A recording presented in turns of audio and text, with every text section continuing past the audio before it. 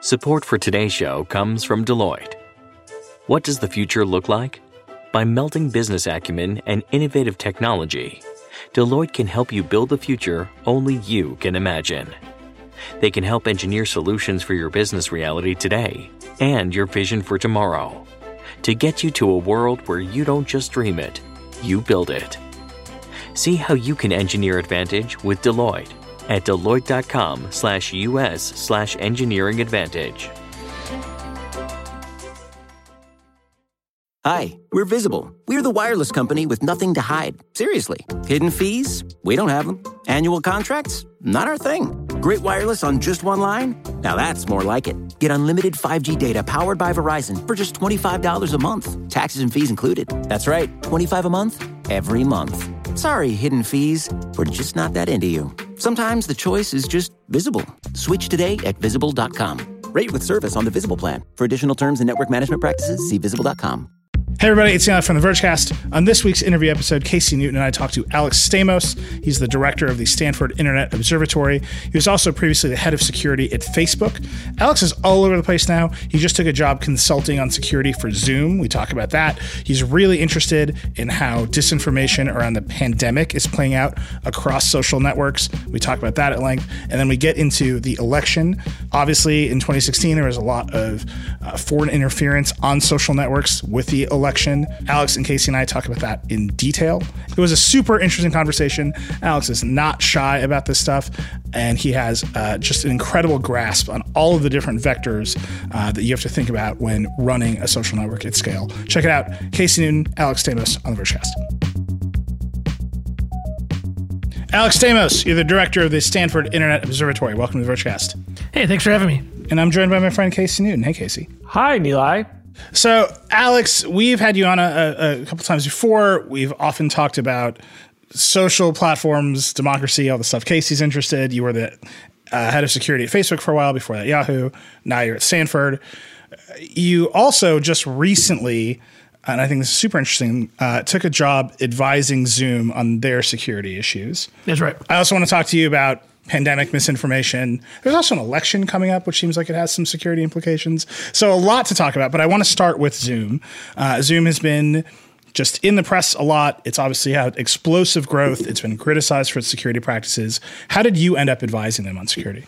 So this is the first time that Twitter's been good for my career, actually, in that I was criticizing Zoom on some of their issues and talked about how this was a need, that they were demonstrating a need to have like a real security turnaround. So I had some, thoughts. I threw it on Twitter, and then the CEO, Eric Yuan, went and found my phone number from a friend and gave me a call and asked me what my advice is. And we talked for like an hour and a half. And he ended up asking me to advise him. So what does that look like? Are you on like a council or a board of advisors? Is just you get free reign? Are you on Zooms with them all day long? I'm on Zooms with them all day long. Yeah, effectively. Yeah. So there is a CISO advisory board of CISOs of current Zoom clients, and they've been very helpful. I'm more, I'm a consultant. I'm working directly with the CEO. I'm part of their little war room of people who are working on these issues. So real quick, go over what your criticisms of the company were and what you're working on changing now. So there's really kind of two classes of issues that Zoom has to deal with, right? One is the traditional InfoSec issue, which is they just didn't invest properly in having a security team that was finding and fixing these bugs quickly enough.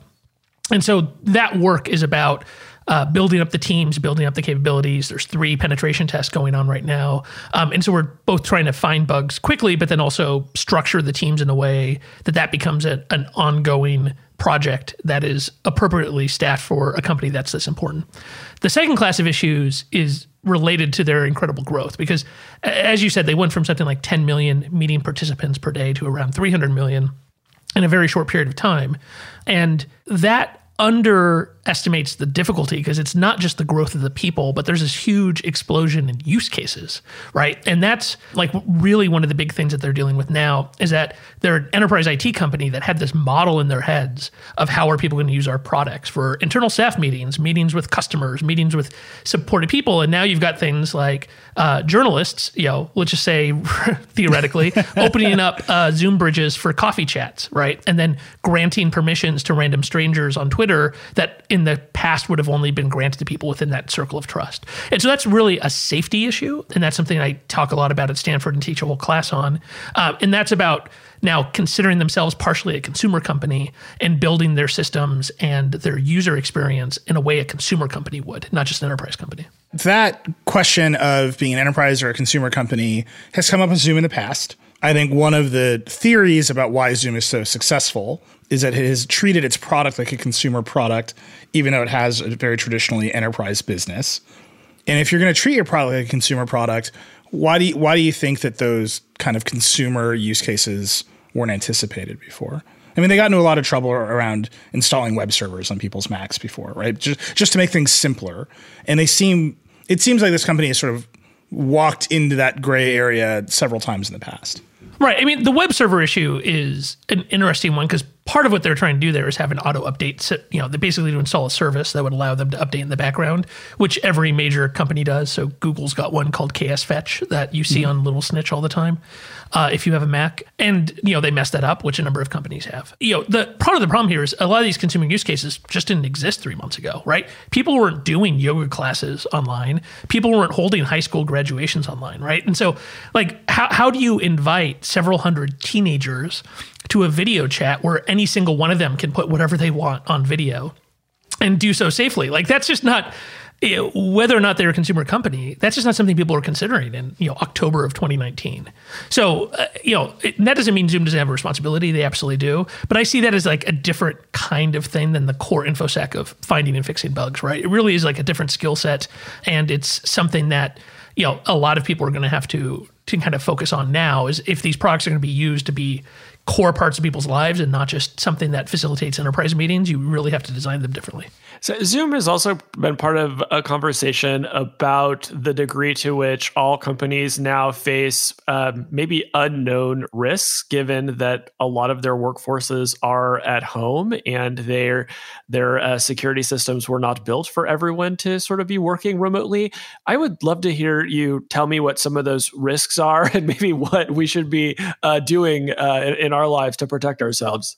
Yeah, you're right. This whole thing is incredibly risky to enterprise IT. Lots of companies have to take into account that people will be remote, but they very rarely consider people being remote forever, right? There's lots of companies that support VPNs and such, but they assume, maybe not even explicitly, but they assume the way they set things up, that people are going to touch down every 30 days or 60 days. And we're now pushing the 60, 70 day mark. And so this is 60 days without talking to internal patching systems, without talking to internal log aggregation systems, not talking to EDR systems, not talking to DLP, not talking to license management. People's Active Directory passwords are going to start timing out. And if they haven't talked to a domain controller, they're not going to be able to rotate them. There's all kinds of crazy stuff. And a couple of companies have built zero trust networking in which your laptop, whether it's in a Starbucks or at home or in the corporate network, is treated the same way. That's a very small handful of companies. There's a lot of people who talk about zero trust, but they never go all the way like Google did. And those folks are really in a difficult place because bootstrapping that kind of stuff once people are gone is extremely hard. And I actually have some other folks I've been helping out who just have kind of this normal enterprise IT problem.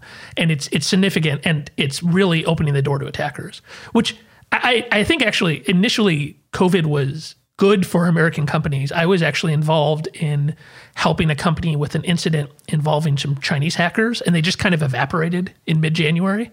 And everybody was like, whoa, this is interesting. Well, okay, let's fix things. And looking back, it's because these guys were sent home, right? The People's Liberation Army probably closed their office, right? But they're back. They're back in the office. And now they know that everybody's at home. And they're outside of the reach of the IDS IDP.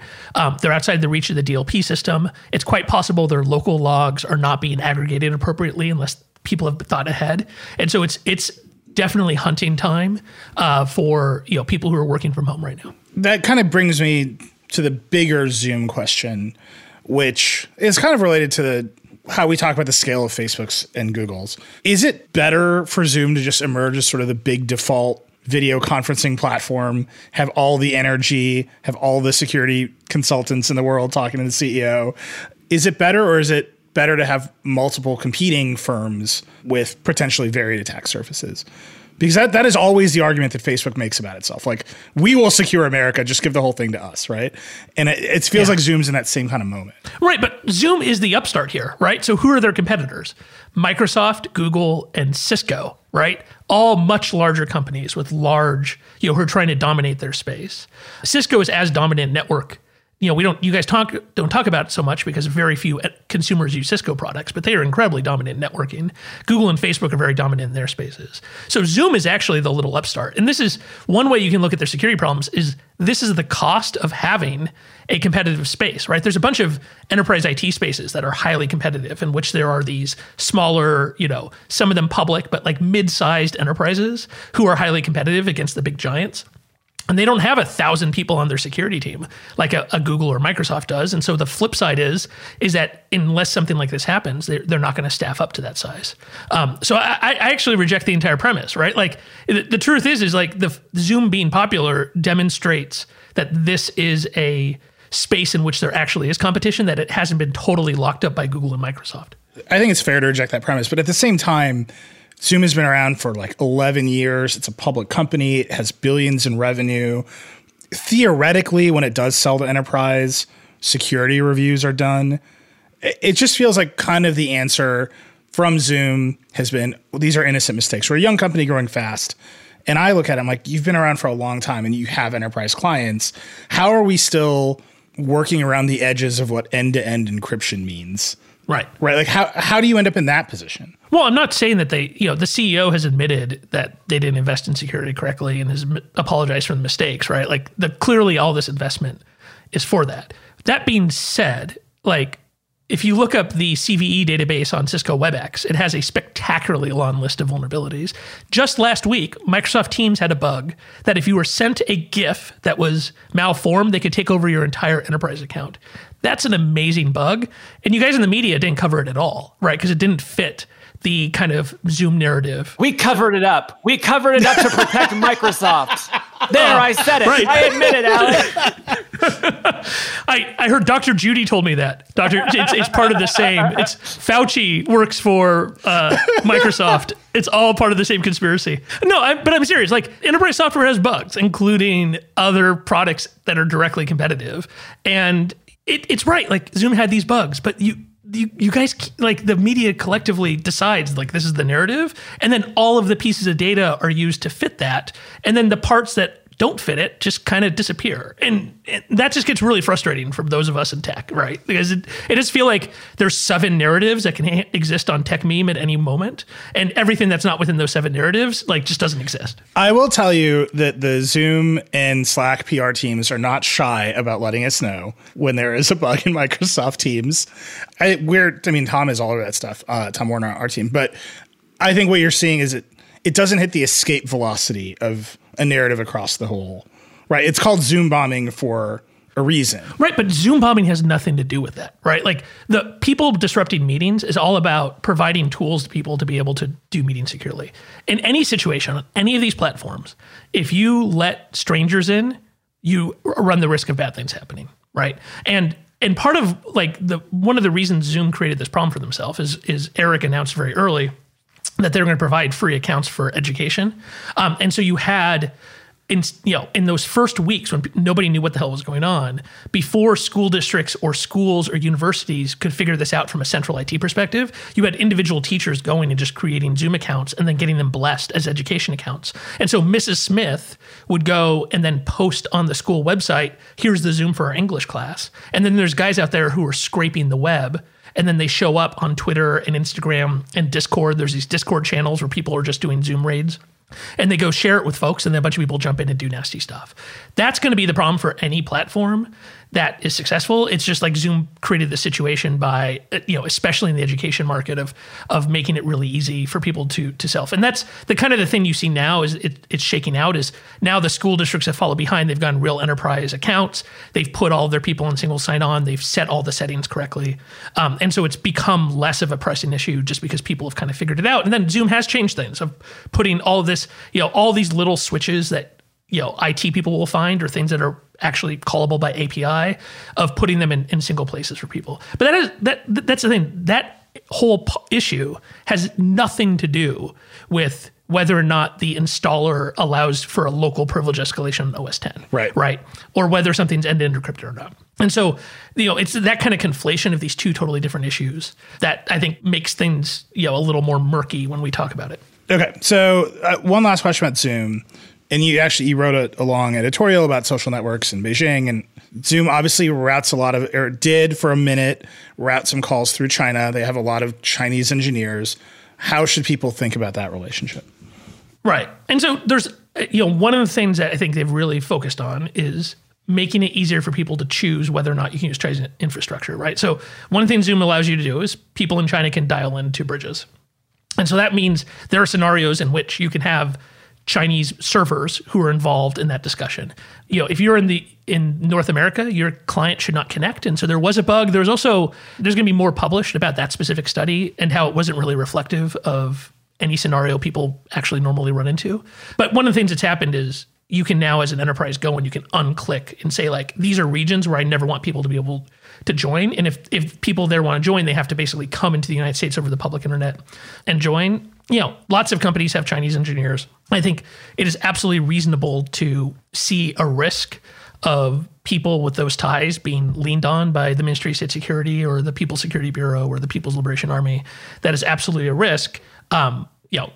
From Zoom's perspective, they're putting those controls in place to reduce that risk. And I think one of the things that we're working on is, end-to-end encryption, which would mean you wouldn't have to care about the servers at all, right? And if you had a true end-to-end encrypted meeting, that doesn't really matter if somebody's broken into the server, if they control it or whatever, as long as the client software is written correctly, you shouldn't have a confidentiality problem. Well, personally, I'm hoping that the Chinese engineers listen in on my Zoom calls because I want to talk to them about the virtues of free speech and democracy. And, it's very hard for us to get into China in any other way. So I'll just put that out there as an invitation. I like this sort of like Casey Zoom Air America idea where we're just going to like infiltrate the People's Liberation Army with hacked Zooms about how great free speech is. That's right. We actually used to, burner laptops from Facebooks that went to China. We would donate them. And I always used to imagine that there was this huge building, like this big War Games wall full of like the cameras of all the machines that had been backdoored coming back from China. And that they were looking at all these like fourth graders picking their noses on these donated Chromebooks and Macs that we had donated. That's amazing. So yes, it's one strategy. I said one more question on Zoom, but you just brought up end-to-end encryption. I've had a couple people tell me that it's almost too hard to build a Zoom that is fully end-to-end encrypted because oftentimes you want other people in it, you want to hit record, you want to do all that stuff. Is that architecturally too hard, or are there ways to do it? So that sounds like a dare. You're right. I mean, so nobody else has done it, right? Like none of the enterprise video conferencing solutions are really end-to-end.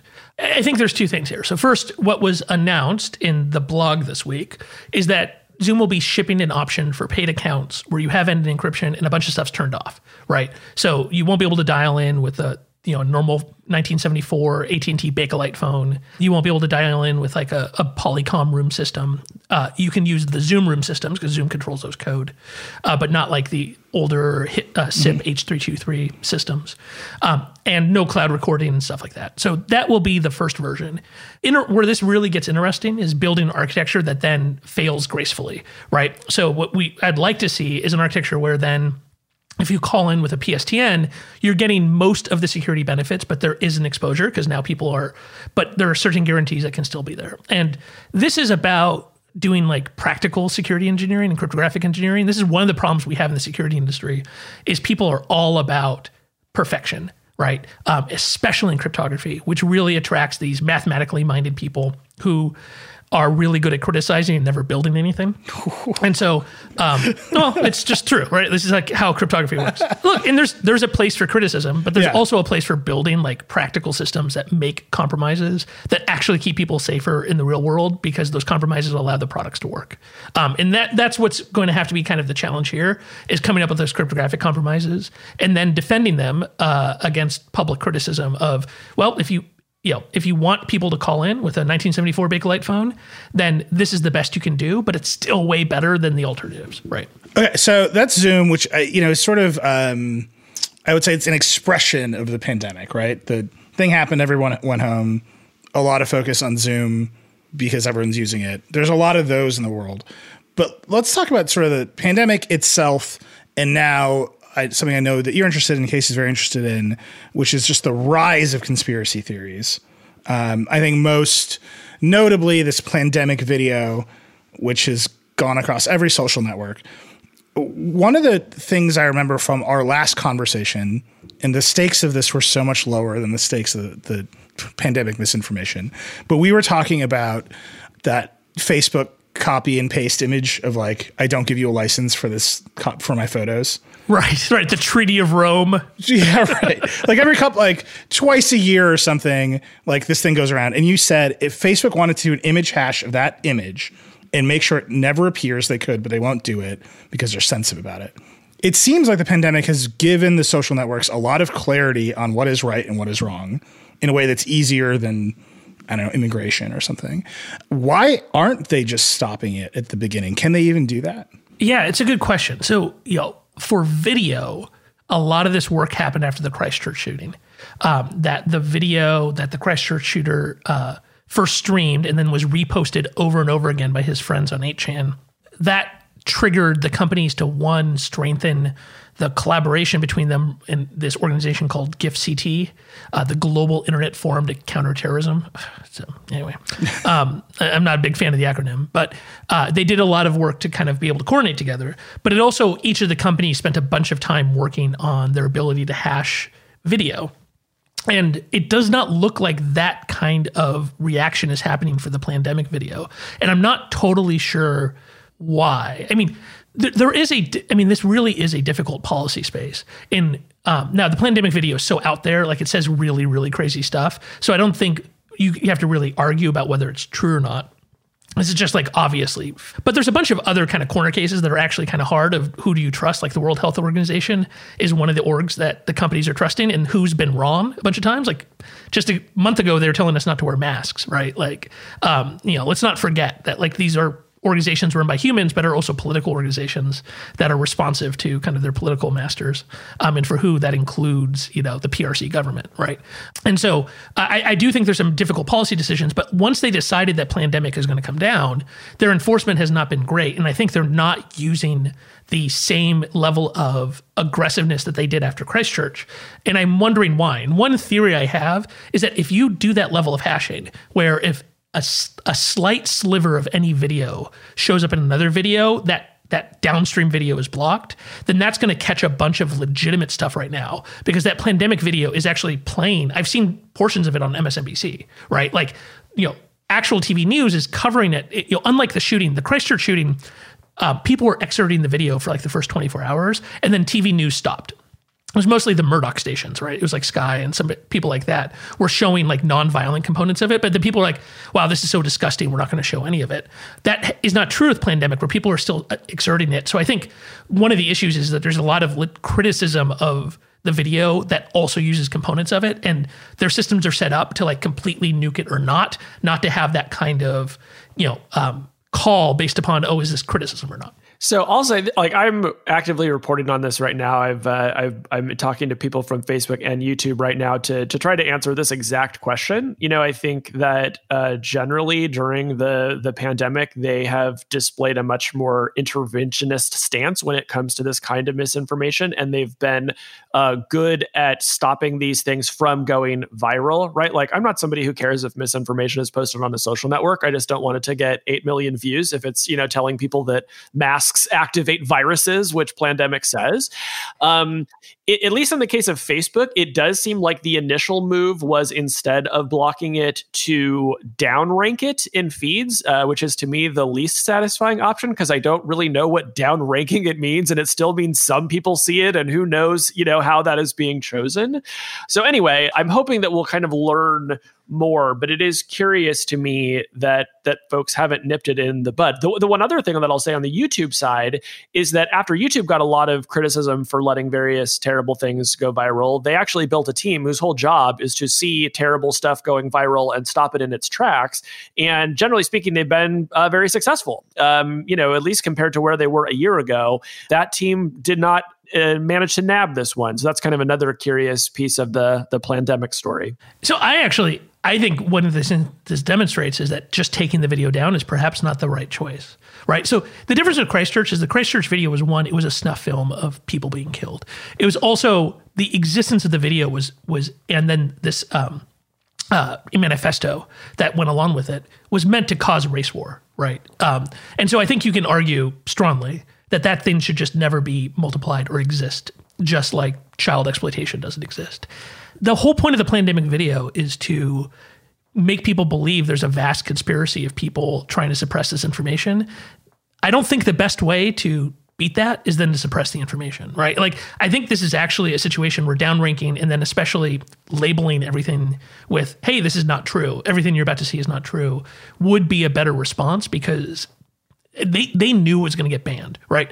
They absolutely, so my colleague Renee DiResta has done a bunch of work on this.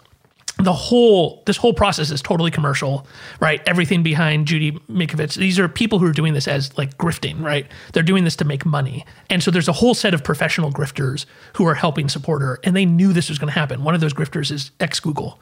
And so they have set everything up, and then the companies were effectively forced by the media coverage into doing what they wanted, which was suppress it, which then gives them incredible power on the video. I think this is a great example of, like, if you leave the official one up, but it almost never shows up in people's searches, and then you make people click through a warning, that would have been a smarter response, even if it's less satisfying. I'm sympathetic to that argument if what you're trying to optimize for is the fewest people believing that putting on a mask is going to give them the virus, right? Which is like very counterproductive to public health. I think where it gets tricky is we still don't fully understand how these sorts of videos benefit from algorithmic promotion, right? And often these platforms are used to essentially recruit customers for these terrible ideologies, and are often very good at it, even if unwittingly. And so I think the question is, if you do leave a video up on a platform, whether it's Facebook, YouTube, Twitter, what are the algorithms, the recommendation algorithms that run on those networks do to find other people who then become true believers and super spreaders? But that's the whole point of downranking, is that it should never show up in any recommendations. And then I'm going to be honest, like, the algorithmic thing is the nice little out the media takes for themselves to not address like the core free expression issue here, which is the core issue here is that if people are deciding they want to be part of groups that trade in these conspiracy theories, and they decide that they want to see this video, an adult has said, I want to see this, then I think we have to have a very high bar in a democratic society to use centralized control by trillion-dollar companies to prevent that, right? And in doing the prevention, it creates a legitimate argument from their side that everybody's aligned against them, and then that feeds back into these grifters making a ton of money. So I just feel like the algorithmic thing, it's the thing people throw out instead of like talking about the hard trade-off. It's like, oh, well, it's the algorithms. Actually, no. What's happening here is that there's people who want to see it, and then there's a large number of people who want to provide them with the video.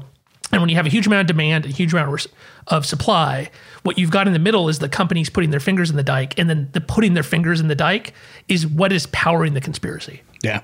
I feel like maybe the best way to fight the conspiracy is to reveal to people that the architects of the conspiracy are not like in a beautiful conference room in a like all black building, but it's an ex-Google engineer with a MacBook and a Shopify account waiting to sell you supplements. Yeah. Like, as the conspiracy stuff continues, I'll be honest, there's a part of it where like I'm comforted by the idea of a bunch of intellectual elites in control of corporations with a plan, because it seems preferable to our current reality of no plan whatsoever. And I think that's like, when you say the free expression issue, people are choosing a fantasy over reality, right? And the platforms are enabling the choice to just buy the fantasy whenever you want, as opposed to contending with the reality. That is like a deep philosophical issue for the platforms. But just putting up warning screens saying this is not true, they are private companies. They could just say this doesn't exist in our space, right? And like where in sort of in your past, like where did you find those lines being drawn, as the platforms would say? I mean, Facebook's oversight board is like the purest example of this, right? They so want to be the place where free expression happens that they've set up a court, like mimicking what most countries would do, instead of just saying we're a private company, we can make decisions. I mean, I think the pandemic and then a lot of things post-Trump's election have made me rethink what I always thought would be true, which is if you help people understand where disinformation comes from, they won't believe it. But it turns out that the kind of attraction to the tribal aspect is even if you know you're being played makes you feel good. And so you'll do it anyway, right? So that is something that I was probably wrong about. And that underlied a lot of our work at Facebook, which is like, okay, well, maybe we're not going to suppress the speech. We're going to make it super clear that this is paid by these people and this is this and this is that. And, pull back the curtain so you can see the man behind it. And it turns out people are like, oh, that's fine, right? It's like, because there's this vast conspiracy on the other side. This specific one, I feel like this might be like a self-correcting one though, because the truth is like the people who are going to Walmart without a mask and are going to protests and stuff, like they're going to get sick and their friends are going to get sick. Like if the three of us, like coastal globalists on this call, if we believe the science is true, which I do, right? I've been locked away for a couple months. I have like a history of lung issues, so I'm actually really afraid of this virus. Would not, I'm 41, so normally I'd be okay, but I'm not like in the great category of people of 41-year-olds that turn out well. So, we're locked away and we've been doing so before it was legally required.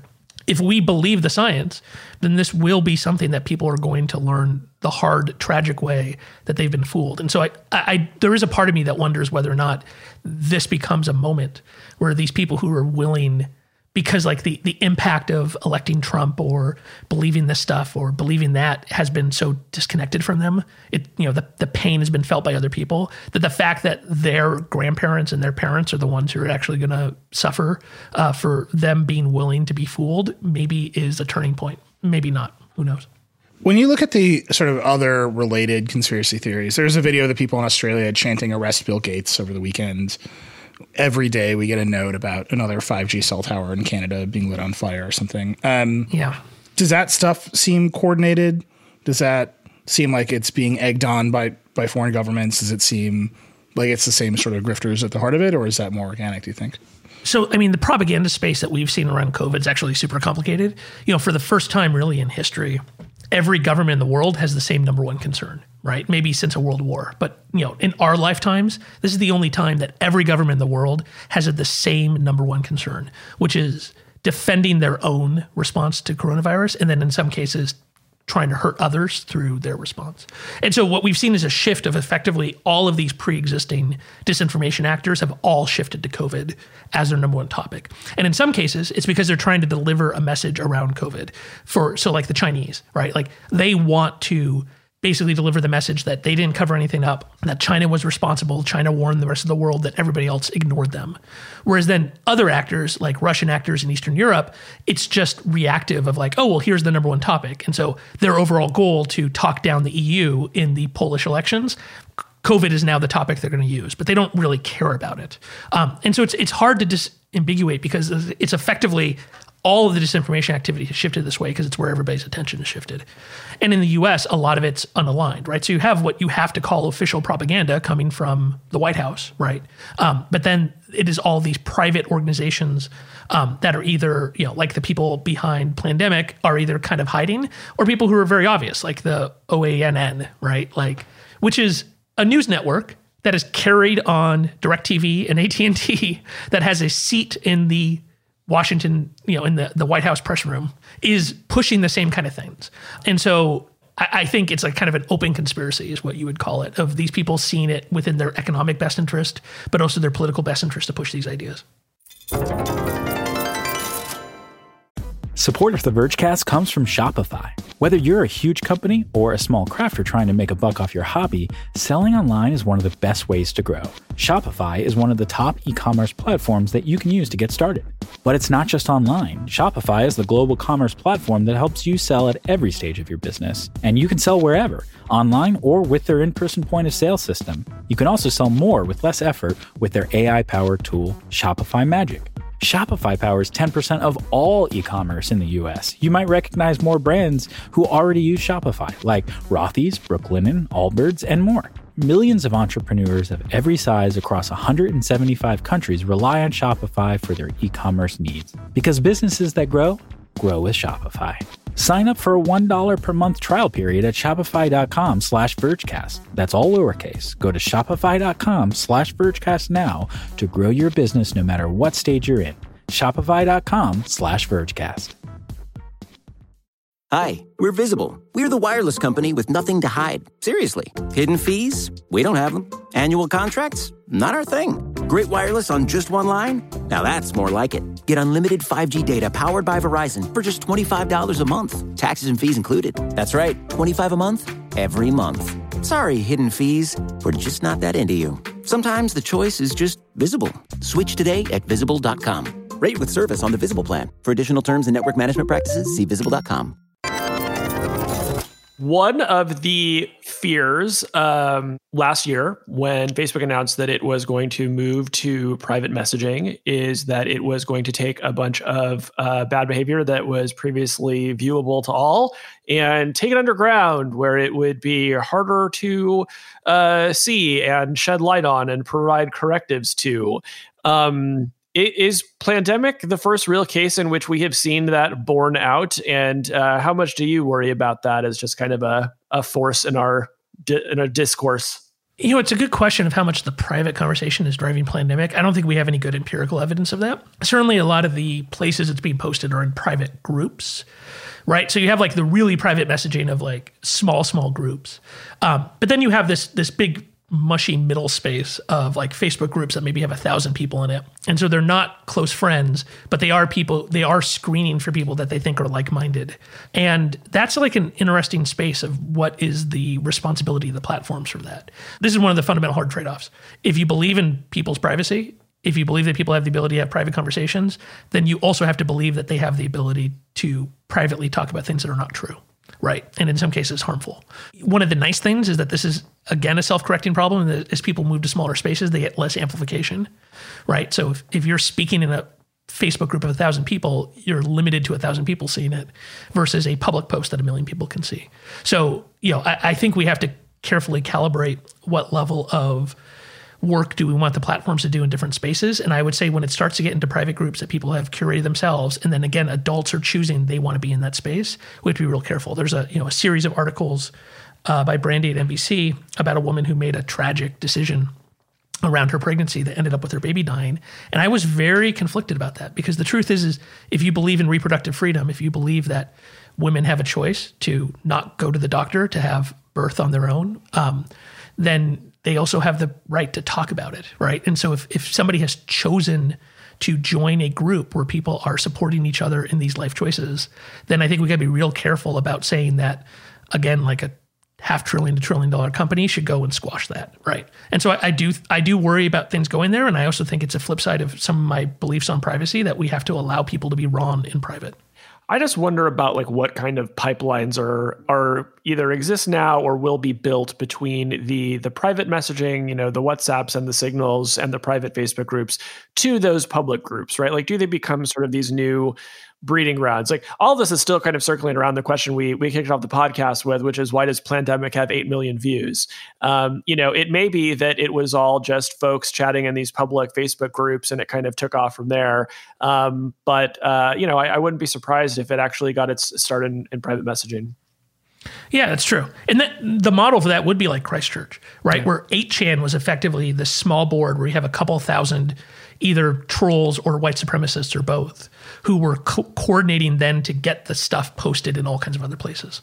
And so, yeah, right, like that there is a model there of you can have 100 people in a private WhatsApp message who are then reaching millions of people because those 100 people are able to coordinate how they're going to get the video out, get the whatever manifesto, get their information out. Can a company like Facebook see that activity? Not inside the group, but the sort of link to the activity within the group to what happens next? Possibly. I mean, certainly if they can see inside the group, they can see those people linking out. We always had a higher predicate of suspicion to go and look at people's private messages or locked groups, right? Like public Facebook groups are available on CrowdTangle. You can just get all this data, from people's public postings, but all the private stuff is not. And there's a pretty strong privacy argument for that.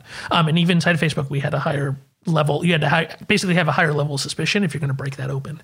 And so in those cases, yes, I've seen is there a conspiracy among people like on a totally different site or on Telegram or even on WhatsApp? That's a lot tougher.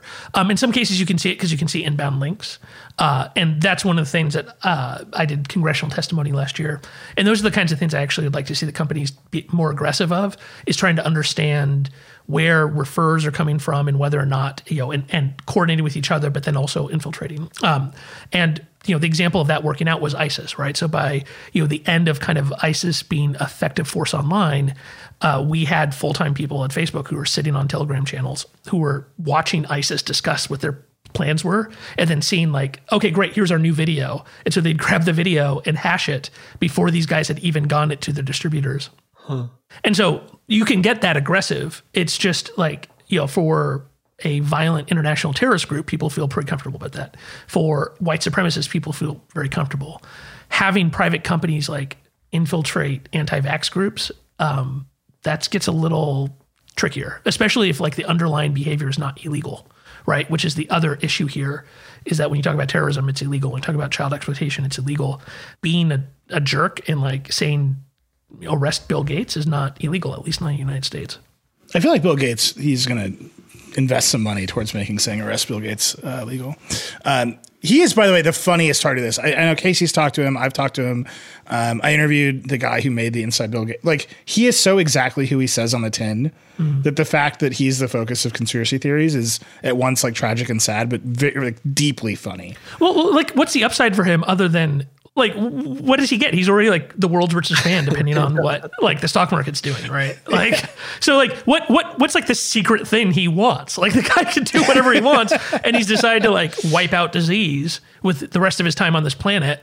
And where's the side gig on this, right? Compared to the grifters who have an obvious economic motive of pushing something like pandemic. It's just it's kind of hilarious, but also it shows you again how the tribalism fits in, right? And I think this is actually what I'm really afraid for the election is. I don't subscribe to the Donald Trump's a secret genius theory, but he does have an incredible capability to put his finger on the pulse of things that people like us, again, us coastal globalist elites of people who have made United 1K at some point, right? That we do not see and that he does. And I think he's done that with this of putting his finger on the pulse of people being angry about the shutdowns and looking for somebody to blame.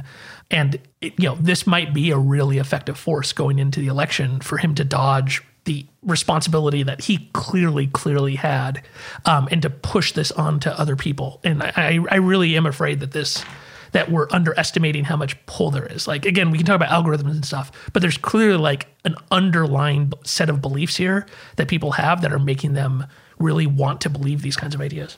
This actually brings me to the thing that theoretically you're here to talk about, which is your Washington Post op-ed. Yeah. Obviously in 2016, the Chinese and Russian governments were very good at playing into Trump, whether or not you believe there was collusion. But it was very clear that there were ops and social media platforms designed to sow division. Trump is very good at division. You just wrote that social media platforms in this country are at risk of being taken advantage, in particular by China.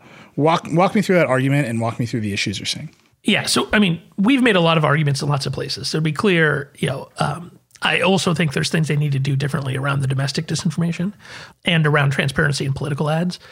This specific op-ed, though, was about state media, and we use the example of Chinese state media in that, the Chinese state is trying to push these ideas around COVID that are not true and are doing so effectively through advertising, specifically on YouTube and Facebook.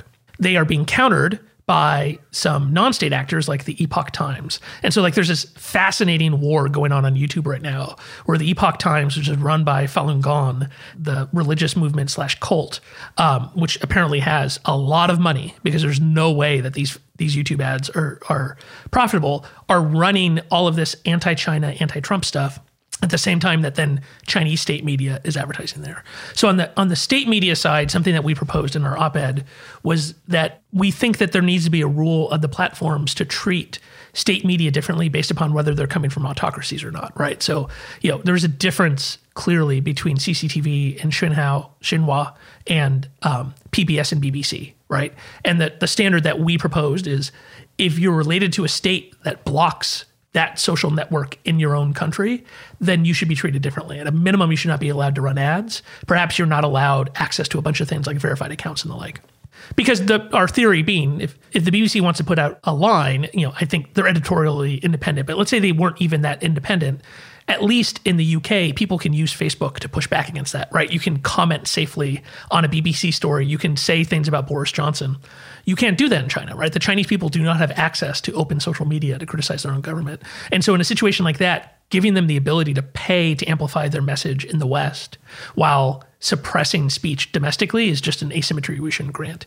That being said, that doesn't deal with the Epoch Times issue, which on that side, I think the big problem is due to some criticism from the media, YouTube created this category of political ads that come from media companies don't have to be included in our transparency, and they need to give that away. They need to give that up because there's effectively no way that you can say that Epoch Times is not media, but Vox is, right? Like they check all of the boxes. There's no box of really you're run by a cult, which I think The Verge probably is, right? So even in that case, we don't want to make that a standard. It's a net neutrality cult. But I think like COVID is bringing up a bunch of issues that like gaps that need to be closed and hopefully closed before the election. Do you see the platforms making moves on that stuff? The China stuff's hard because they make a lot of money in China, even though they're blocked, right? Like there's a lot of Chinese companies that advertise on Facebook to the diaspora and to Western consumers. And so there is some money in play here of possibly having that. I think also they never really want to confront the big states directly, right? Like, and China is, I've said this before, China is the ethical black hole for Silicon Valley, which is all of this stuff the companies are willing to do for Russia, they will not do for China. And it's because Russia is economically irrelevant. Nobody cares about the Russian market. There's no, Russian supply chains don't work, but they'll do it for China, right? So Apple will do things for China. They won't do it for anybody else. Facebook will do things for China. They won't do it for anybody else. And I think like the PRC is the place where all of these kind of ethical frameworks fall apart because of their economic importance. So just while we're talking today that, Trump is tweeting that the FCC should fire Chuck Todd, right? Yeah, is that how that works? It's crazy. It's not how that works at all, but it's like obviously a pressure campaign about speech. We were just talking about FCC commissioners over the weekend. Brendan Carr, who's an FCC commissioner, did a lengthy tweet storm of how the Facebook Oversight Board is composed of these leftists who hate Trump. Does that pressure work on the platforms? Does it affect those kinds of decisions about what gets suppressed, what gets taken down? How do we treat China? Oh, absolutely. I think that's actually one of the lesser understood stories of the last couple of years is how the Trump administration has effectively used the levers of power to pressure the platforms. And in fact, a lot of the kind of the anti-tech media has played into that by amplifying their thing. So there's a great example of this that was obvious to those of us who work in tech, and I think went by people's radars, which is Department of Health and Human Services filed a lawsuit under the Fair Housing Act. And in my understanding, it was like the first time HHS had done this under Donald Trump. Who was the target for the Fair Housing Act? Was it some slumlord? Was it some county that wasn't appropriately setting up the county housing? No, it was Twitter and Facebook, right? This was obviously because they were trying to do a brushback pitch of we control the regulatory state. Our ability to make your lives hell is effectively absolute, right? And it actually, when it got very little coverage, but those who covered it, actually it got covered as kind of like, yeah, the tech guys were really bad about allowing these bad housing ads, right? And not seeing like there's a reason why these are the only people. And so, the ability of the administration to say you're monopolists, you have antitrust issues, you have privacy issues, and then to turn all of that into, public arguments that then in the back end what they're basically just asking for is for their content not to be censored, I think is incredibly strong. And Democrats just walked into this, right? Like Elizabeth Warren was saying things that Ted Cruz was agreeing with. And I'm like, that should be like a life warning. If Ted Cruz retweets you in a positive manner, you really should like take a moment and think about how you got to that place. And it's not because Ted Cruz is actually, it's not Josh Hawley doesn't really care about monopolies. Like, Tom Cotton doesn't really care about these things. It's like they are throwing a brushback pitch of we control regulation, we control prosecutors, we can make your lives hell. And I think that's absolutely had an impact on content moderation decisions. I think Josh Hawley does truly, deeply, sincerely hate Google. There's one thing that, we've encountered him several times. The hatred for Google in particular seems like a consistent and sincere position. And where does that come from, though? I don't know. He just maybe he just maybe he bought something bad on Google Shopping one day. But it's just very clear that his antipathy. Him in particular, his antipathy for Google, maybe not the other ones, but Google in particular seems sincere in a way that I think is super interesting. I think it's a mistake to cast this all on partisan lines. I think Elizabeth Warren's critique of tech dominance is also sincere. They come at it from ideologically different places, but I don't think that either one of their arguments has anything to do with Trump tweeting at Ajit Pai to fire Chuck Todd. That's crazy. I think those effects are very different. But I do think, my point here being Elizabeth Warren and Ted Cruz can't both be right? You can't say the best way to get the content moderation I want is to break these companies up, and to say so from both sides. One of them has to be wrong. And then also, Democrats just haven't been smart, I think, about making sure that they frame their complaints in a way that is actually productive. And so if all you're doing is saying the tech companies are out of control and Section 230 gives them too much power, then Bill Barr can pick that up and turn it into, great, I'm going to use it for exactly what I want, which is I want to outlaw encryption, right? And that's effectively what has happened, is that without having really, really crisp, specific recommendations of this is what we want to happen, if you just have these kind of general feelings of I feel that this is wrong, then it's really easy for people who actually have their hands on the power to then utilize that in a way that they've always planned on. Sorry, I think Casey wanted to jump in. I'm sorry, Casey. Well, I was going to say that the reason that both Ted Cruz and Elizabeth Warren were complaining about the tech companies is because finally something had grown to such enormous power that even the most, diametrically opposed viewpoints could find some common ground, which is this thing, needs regulation. And of course they would go about it very differently. So, I think the fact that there was actually some bipartisan agreement speaks to the magnitude of the issue. And of course we've gotten very little movement on any of that. But I don't know. I basically agree with you that a lot of critiques aren't very nuanced. I still think Democratic critiques are generally sharper than Republican critiques, which to me mostly seem like they're in bad faith. If Josh Hawley had to live in the world that Josh Hawley has proposed, where content moderation is illegal, I suspect he would find a whole bunch of new things to complain about that Google and Facebook and other folks were doing, right? You don't think Diamond and Silk have a really good argument that needs to be backed by the U.S. Senate? Exactly. So yeah, as always, we should be moving toward nuance in these discussions.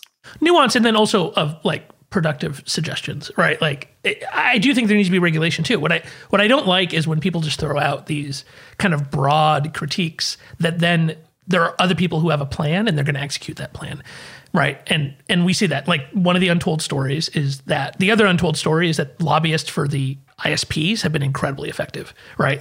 The people, AT&T, Verizon, Comcast, these people are so plugged into DC. And so whenever somebody criticizes the people that they hate Google and Facebook because they don't like the idea of the money accruing on the edges of the internet, right? They want to be able to tax in the middle, and they're super pissed about net neutrality. And so that's the other untold story here, is that you've got those ISPs working with the news media, the News Media Alliance and the other, Content Next, Digital Content Next, and the other people who represent kind of the old media. And they are collectively very effective at pushing these ideas inside of DC. It's funny, if you're listening to this and you're hearing these trade groups Alex is mentioning, you might think that they're secretive or on the edges. They are very loud. Yeah.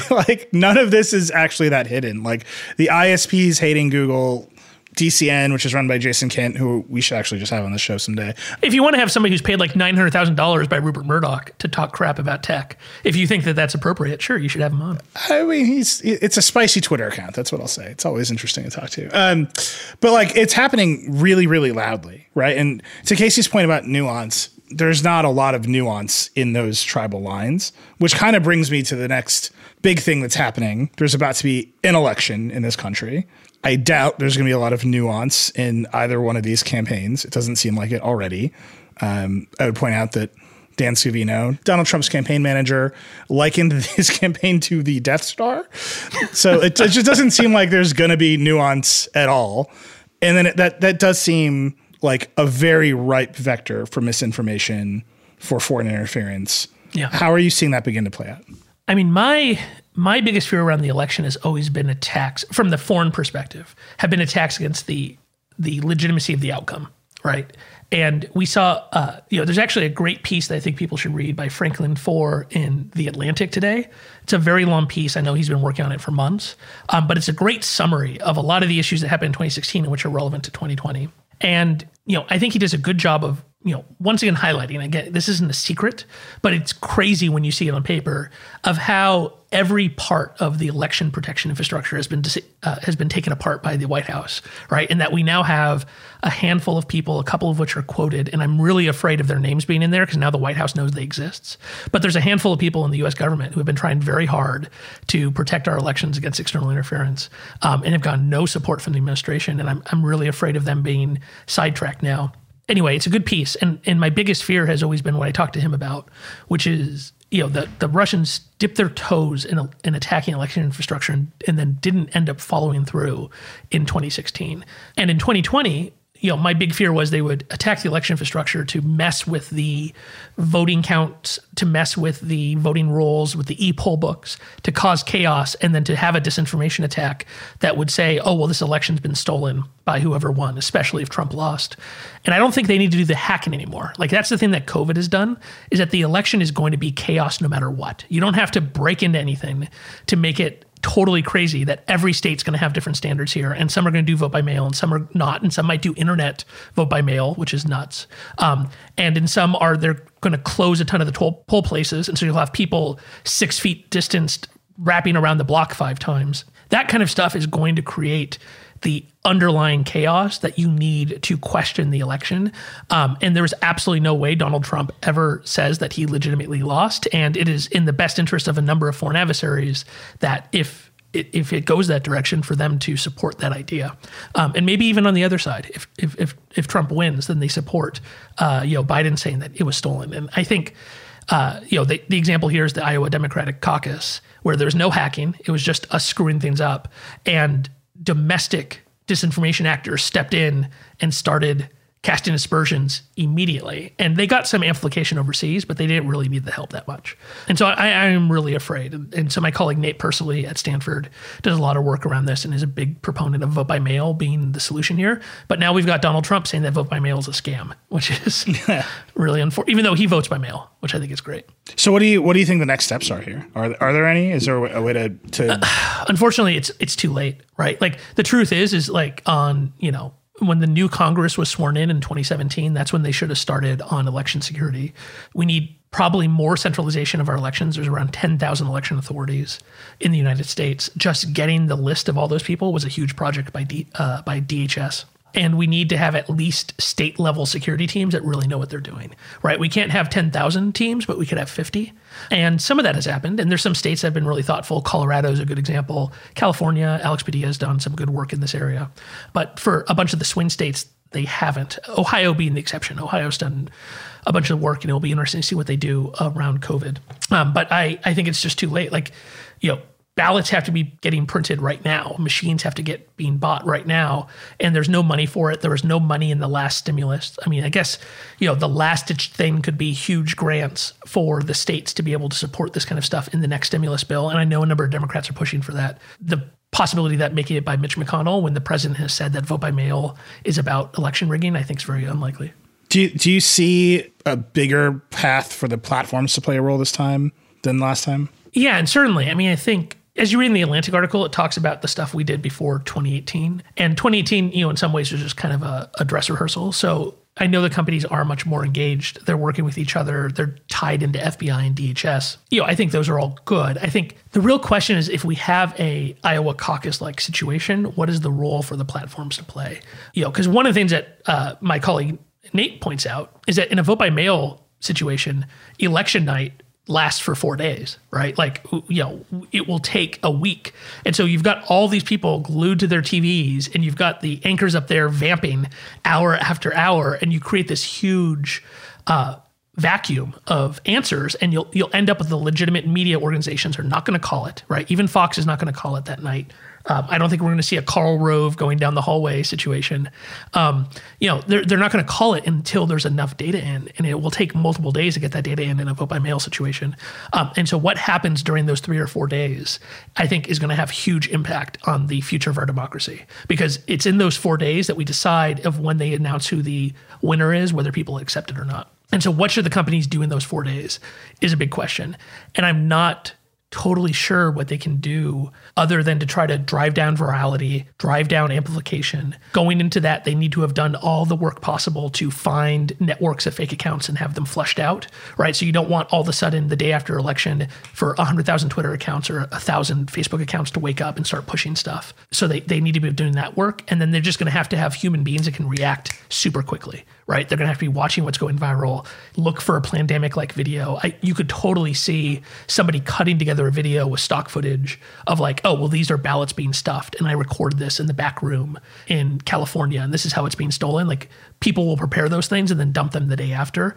And that's the kind of thing they're going to have to react very quickly to. But as we talked about with the pandemic video, the fact that these, West Coast globalists are the ones who are suppressing it is going to be is going to feed into conspiracy theories. And you're probably going to you could very possibly have the president amplifying that, being covered by all the networks in real time because he's doing it from the briefing podium of the White House.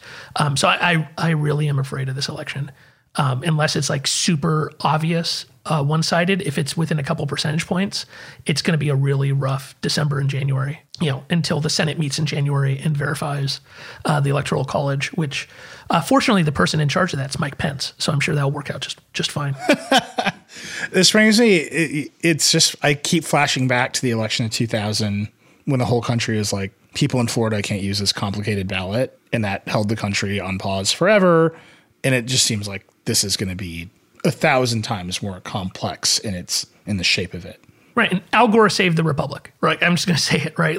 The fact that Al Gore was willing to jump on the grenade when he had all kinds of legal arguments he could have made and political arguments he could have made. And he was the president of the Senate. He could have gone in and made that hell. And that guy jumped on the grenade and took it for democracy. And so whatever you think about him and the other work he's done, that is the last kind of statesman-like behavior like that we've seen from an American politician. Yeah.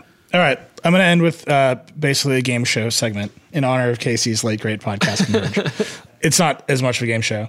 There are 3 major social networks in this country: Facebook, Twitter, YouTube. That's how I think of them. Instagram is part of Facebook, obviously, but Facebook.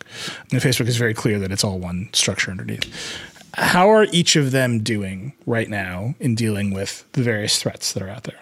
You run the Internet Observatory, so I'm asking you to observe. Yeah. For those 3.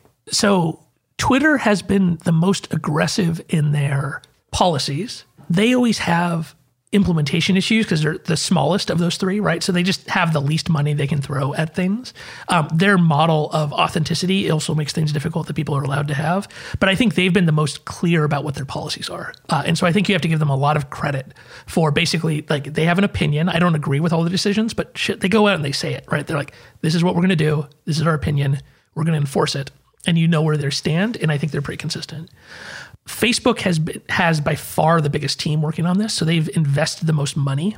I think the enforcement between Facebook and Instagram has been extremely uneven, right? And so there continues to be kind of the Instagram people acting on their own. And I know what it was like when I was there. I would think that would have been fixed in the last couple of years. And that's still a significant issue, is that there seems to be this significant gap in policy enforcement on Facebook versus Instagram.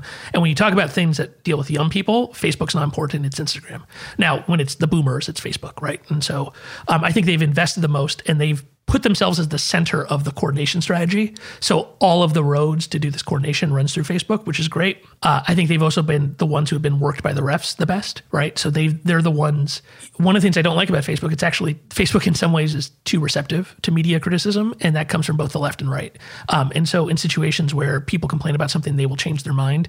And so that's something I hope the oversight board actually helps with, is that when something's very difficult, they kick it to that process instead of, oh my God, people have written too many editorials, we're going to have to change our mind. And so I am worried about them kind of flip-flopping very quickly through it. I don't like the way they've allowed the Chinese state media to use the platform, and that's something I wrote a whole Washington Post. Google. This is how. Yeah, this is how I continue. It's almost a whole answer. Yeah, Google has some of the best people working on this. Their strategy since 2016 has been to quietly deal with issues and to like Facebook take all the crap, and so they basically hide on everything. They're the hardest to work with from an outside perspective, right? So from a researcher's perspective, Twitter's the best because Twitter just dumps out all of this data publicly. Now, Twitter effectively has no private network. They have DMs, but they don't have private groups. So the privacy issues for them are not as sufficient as a big deal. Facebook has built all these APIs, but they've been very burned on privacy. So getting access to stuff requires special NDAs. It's always like a fight to get access to data. And they're very worried about European regulators in this. Google shares nothing. So Google will go find something secretly. They will wipe it out. They will never tell anybody. And this is working incredibly effectively for them because, everything you have read about the Internet Research Agency on Facebook in 2016, almost everything you've read came from our team, from the team I supervised at Facebook, right? And then we gave it to the special counsel and it ended up in the Mueller report and we gave it to Congress and they released a bunch of stuff publicly. Google had a ton of stuff. They just secretly took care of it, made it disappear.